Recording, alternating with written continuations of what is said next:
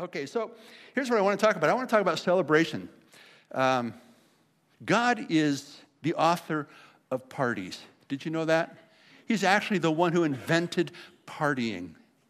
He's the one who said, my people Israel, I just want to make sure you understand that in order to reflect my nature to all the nations around you, they need to be in your presence, in your midst, or looking from outside in, and they need to find happy people. People who are celebrating. People who are actually really thankful that they have a Savior. They need to see people who are actually not all the way there yet, but they're in progress and they're actually enjoying the process. They need to see people celebrating the goodness and the power and the glory of their God. And so what he did is interesting here. If you think about books like Leviticus, Deuteronomy, Numbers, and all those Old Testament, the first 5 books of the Bible, you're kind of going, boring. Until you sort of condense a few things all in one spot and you discover things that might be brand new, might be refreshing to you. So I want to take a look at the God of celebration. All right, so here's an interesting section. Leviticus 23 is the one spot where God commanded the Israelites to do all of the celebrating for the entire year in one spot, one chapter, one book. So I've taken a lot of the stuff out and just condensed it down to the 7 things. It says, the Lord said to Moses, speak to the Israelites and say to them, these are my appointed festivals, the appointed festivals of the Lord, which you are to proclaim as sacred assemblies. So God is saying, look, man, this is going to be a festival and it's going to be the best of all. This is going to be a feast, and it's going to be the least thing you would ever want to miss. It's going to be awesome. I want you to celebrate. And so he begins listing them, and he says, let's just start with 1 day a week. I want the Sabbath to be celebrated. Work for 6 days, but rest on the 7th. I want every 7th day to be there where you go, gosh, that was a good week. Man, were we productive? Boy, were we able to glorify God. We made some money. We even had some time with our children and our relatives and our friends and our neighbors. That was good. Thank you, Lord. And then he went on. The Passover and the festival of unleavened bread. He said, eat unleavened bread for 7 days and do no work on the 7th. Well, of course, the Passover is a little more serious. They're remembering that the angel of death passed over them. All of the firstborn sons of the Egyptians were killed. The Israelites' sons were overpassed, and they stayed alive. That was kind of a solemn thing to remember. But at the end, do no work again. I want you to go, on the 7th day. Gosh, you were so kind to us, Lord. You were so good to us. It was a scary time in our history, but boy, we were rescued. We were saved from that. Then he goes on, the offering of the first fruits. It's the end of the harvest season. Bring the priest a sheaf of the first grain you harvest. But then after you give just the first grain to the priest so the priest could stay alive, that's what Adrian was saying, the temple had to continue, needed workers, and they had to pay rent, and they had to eat food and clean it up and everything else. But after you give them the first part, the rest is yours. Celebrate, woohoo, thank you, Lord, fruitful harvest. And then he said, there's another one, the festival of weeks. Count off 50 days up to the day after the 7th Sabbath, and then present an offering of new grain to the Lord. When you reap the harvest of your land, do not reap to the very edges of your field or gather the gleanings of your harvest. Leave them for the poor and for the foreigner residing among you. I am the Lord your God. In other words, after you bring the harvest in, count 50 days and celebrate again. Celebrate again. The fact that you not only have enough for your families, but you have enough to leave some there for the poor. You're going to have an overabundance of provision. Time to celebrate and go, oh, God, thank you. You're so gracious and so kind to us. You bring the early and the late rains. You do it all, Lord. You take such good care of us. Then there's the festival of trumpets. The Lord said to Moses, say to the Israelites, on the first day of the 7th month, you're to have a day of Sabbath rest. Oh, more rest. Thank you, God. That feels so good. A sacred assembly commemorated with trumpet blasts. Do no regular work, but present a food offering to the Lord. And again, nearly every time there was a food offering presented to the Lord, it could be roasted grain or it could be a sacrificed animal on the altar and burnt. That was just a one-time deal. They got to eat the rest of it. They would offer a portion to the priest or one animal, but the entire community got to barbecue the next one. It was a festival. It was a feast. So what's fascinating to me is that this is not optional in God's opinion. Celebrating, feasting, gathering together, partying for his glory, to give him thanks, to make the nations around you jealous of what you have when you submit and surrender to him, was the whole point of the festivals and the feasts. God loves a good party. And the final one, the Day of Atonement. You shall do no work I'm getting kind of tired of not working. No, I'm actually not. I can't wait to not work, at least officially. This is to be a lasting ordinance for the generations to come. Wherever you live, it is a day of Sabbath rest for you, and you must deny yourselves. And that self-denial was fasting for 25 hours. It was from sundown to sundown on the Day of Atonement. Yom Kippur is what we call it today. It's in September. And the Jews would go without food. And the Day of Atonement was a time of contrition, confession, and they were just having to be honest. Lord, my life hasn't been perfect. I've got to tell you that's true. Would you please forgive me? And then they would break their fast with, guess what? A feast, another feast. And so even though this is a solemn and somber, in fact, the Jews today call it the holiest day of the year, which I find kind of fascinating because days can't be holy.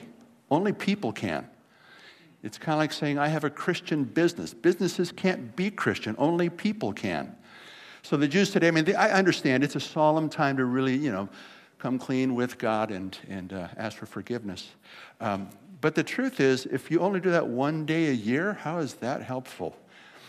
Shouldn't every day be treated as if it's a day of atonement? And for Christians, of course, it's just saying, Lord Jesus, thank you for dying on the cross for me. Today, again, I need to be made clean. Nevertheless, it was broken with a fast at the end of that 25 hours, and they all celebrated. There was one last one, the Festival of Tabernacles. So beginning with the 15th day of the 7th month, after you have gathered the crops of the land, celebrate the festival to the Lord for 7 days. The first day is a day of Sabbath rest. So tired of being tired. And the 8th day also is a day of Sabbath rest. And rejoice before the Lord your God for 7 days. Are you getting the picture? If you don't really see all these things in concert with one another, you miss the fact that God loves a good party among his people who understand the source of their blessing, the source of their goodness, the productivity, the provision, and everything. God loves a good party. If there's 7 festivals that he ordained, that means there's one about every 2 months. A little bit more than a festival every 2 months. How many parties do you go to a year? How many parties do you actually go to a year? Anybody want to throw out a number? Anybody go to like 7 parties? How about 5? Yeah. About 7? Ooh, you're living large, man. I think I go to about 2. There's a Christmas party, and then there's a birthday party, sure. Oh, yeah. Yeah, I forgot about birthdays. Forget that. That's 28 a year. But my point is, we as Christians often don't understand the value of celebrating the goodness of God, and we don't do it enough, and we have kind of sour expressions on our face so that the, quote, nations or neighbors looking in on our lives kind of going, who would want that? This is one of the reasons we've established game nights, because we just want to learn to have fun together because we're not very good at it. And we want people to be able to see us having fun without being religious and give them a place to come. And sure, these are in the church building, but they're not religious services, that's for sure. I don't know one thing about bingo that will redeem you. Just not going to happen. But what it will do is perhaps redeem a relationship with someone you don't know very well. And from there can be a germination of a relationship with Christ. I want us to be people who recognize, especially because we've got a lot of older generation Christians in this congregation. We've got, praise God. Did you see all the kids up here? Yeah. Woohoo! That was awesome. And our nursery is booming. We're having babies left and right. I'm not personally, but we are. And Sunday school is doing great out there. They have 30 kids sometimes on a Sunday.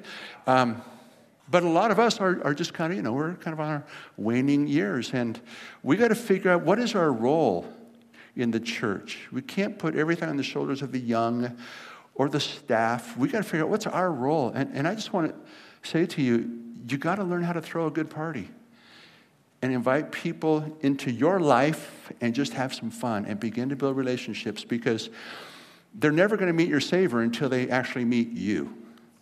I mean, God will sovereignly, I take that back, God will sovereignly draw people. He's done that throughout this room. People who just like out of the blue, they're in the forest and boom, God spoke to them. But we need to be people who are willing to say, I'm going to just bring people into my home. Imperfect, unfinished as I might be, or my home is, that's something I must do. So that was Israel's mandate. That was about 1400 BC when Moses was given the law. About 1400 years before Christ, these things were written down. And by 700 BC, Isaiah the prophet is hearing some things from God. And he's saying, okay, Lord, your people have been doing this celebration, festival, feasting thing for 700 years, and they're not doing a great job at it. Isaiah had to say, you know what? God actually hates your parties. He hates them. Why is that? So let's take a look. God was not happy when our celebrations are insincere. So here's what Isaiah was observing and what God was speaking through him about these festivals. It says, stop bringing meaningless offerings. Your incense is detestable to me. New moons, Sabbaths, and convocations, I cannot bear your worthless assemblies. Your new moon feasts and your appointed festivals, I hate with all my being. He goes on to say, they've become a burden to me. I am weary of bearing them. When you spread out your hands in prayer, I hide my eyes from you. Even when you offer many prayers, I'm not listening. Now, you may have heard or read things like this in the past, and you kind of assume, well, what God hates is all of their holy, prayer, churchy stuff wasn't sincere. But that's not it at all. He's talking about the festivals, the Sabbaths, the new moons, the parties. Those are the things that were bothering him so much because they had moved away from the whole purpose, and that was to celebrate the one who was the life of the party. It's supposed to be celebrating God. And it wasn't supposed to just happen on certain appointed times. It's supposed to be happening throughout the year, so that every day should have been a celebration of the nature and goodness of God. And so what he's saying is, I hate him because you're telling the nations around you lies about me. You treat me like I'm difficult, like I'm tough, like I'm mean, I'm not nice, and I'm stingy, and now you're getting all self-consumed, and you celebrate for the only purpose of celebrating yourself and just kind of enjoying whatever it is you do down there on earth, but you've cut me out. Could you imagine if, let's say you're going to throw a party, and invitations went out, decorations are all hung, food is cooked, people start arriving, there's a buzz in the room, and suddenly God comes in, and he goes, I hate this. I just hate this. Would that just break your heart or what? So we have to ask our question, why? Why would God feel that way about things that you and I do, supposedly for his glory? I think one of the things we've missed is the joy of the Lord, rejoicing in him at all times. Again, I say rejoice. And a pure joy, not getting drunk and gluttonously feeding ourselves like, to death, but rather just going, God, you're the source. You're my supply. You are every reason and everything I have that is good. And I want to get together with my fellow neighbors, my brothers, my sisters, my friends who don't yet know my best friend, and I just want to celebrate your goodness. And I want that to be easy and normal and casual and common. I think that's one of the things that in these last days will attract those who are outside the kingdom to perhaps want to consider coming in. There's a little buzz out there on the news. I don't know if you watch political news very often, but one of the common comments that I've heard is, There are certain people on this side of the political spectrum that are just mad all the time. They don't know how to laugh. Nothing is ever a joke. Everything is serious. The world is ending, and they're throwing their hands up, and everything is just all just scary. And I'm thinking, I kind of understand why they see that point of view, but if I were an outsider, that wouldn't be very attractive to me. I want to join that group. Yeah, let me learn how to frown, you know. But if I saw a group of people who legitimately were intelligent and productive and helpful and kind, generous citizens who knew how to laugh at themselves as well as even the tough times around them, I want to be part of that group. I need to learn how to smile more. So I think Israel failed. Their job was to be a magnet to the nations, and God says, you really blew it. You really did not do this well. So I want to kind of enter into this resurrection season by having us rethink how we do church. If you think that Sunday morning is the best time to be shaped into the image of Christ, you're probably wrong. The best way to be shaped into the image of Jesus is to be close to another Christian and just hash it out together around the Word, knowing enough to be able to paraphrase it and have conversation and pray and discuss and ask questions and answers and not have everything figured out. Or it's going to be in a small group, like a 1-on-3 or 1-on-5, or, you know, where there's a facilitator, people just kind of hashing things out like we do in our rooted small group studies. Sunday morning really is not the place you're going to be discipled. You're not going to be shaped into the image of Christ by sitting here where the professionals teach. That's just, it's not going to happen. So that's why I'm challenging you this Easter season to go be discipled by doing something disciple-ish. You know, like invite people into your life. And do it on your time, in your way, in your specific location, and see what happens. And try to be like Jesus as much as possible while you're around them. But when you're not, hey, join the party. I really am fascinated when you look at the, it's not the paradox, it's a kind of a conundrum anyway, the two opposite sides, the command that Moses was given about feasting and festivals, and then the slamming condemnation of Isaiah. You kind of go, wow, they're just 100 miles from where they should have been. And then you see Jesus comes along. It is so amazing to me that the first miracle he did was at a party. Is that crazy or what? In John 2, the Bible says on the third day a wedding took place at Cana in Galilee. Jesus' mother was there, and Jesus and his disciples had also been invited to the wedding. And when the wine was gone, Jesus' mother said to him, "They have no more wine." "Woman, why do you involve me?" Jesus replied, "My hour has not yet come." His mother said to the servants, "Do whatever he tells you." And nearby stood 6 stone water jars, the kind used by the Jews for ceremonial washing, each holding from 20 to 30 gallons. And Jesus said to the servants, "Fill the jars with water." So they filled them to the brim. Then he told them, "Now draw some out and take it to the master of the banquet." They did so, and the master of the banquet tasted the water that had been turned into wine.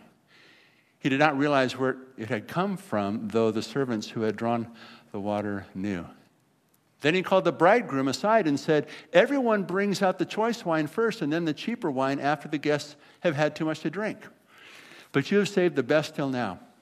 What Jesus did here in Cana of Galilee was the first of the signs through which he revealed his glory, and his disciples believed in him.